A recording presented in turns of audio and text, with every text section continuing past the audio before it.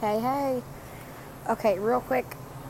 I just wanted to say that I had to go through my podcast and trim and cut my episodes because my job did not like that I was honest, which I understand from their perspective. They don't want their business out there.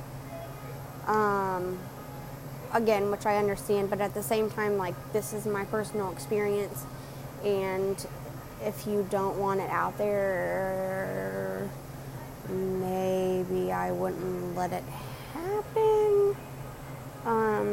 But I definitely want my job. I definitely want to keep my job, and I definitely need it for my apartment and taking care of my son alone and all that stuff. So I'll do whatever they need me to do.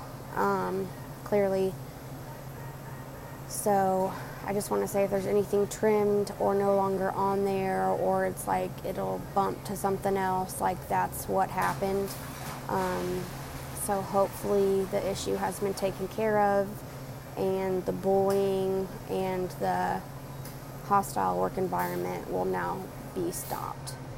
So I just want everyone to remember that my reaction was just that, a reaction to somebody's action. Please remember that. Alright, I hope y'all have a great day, and I'm super excited to finally not be homeless tomorrow. Take care, guys. Be well. Bye.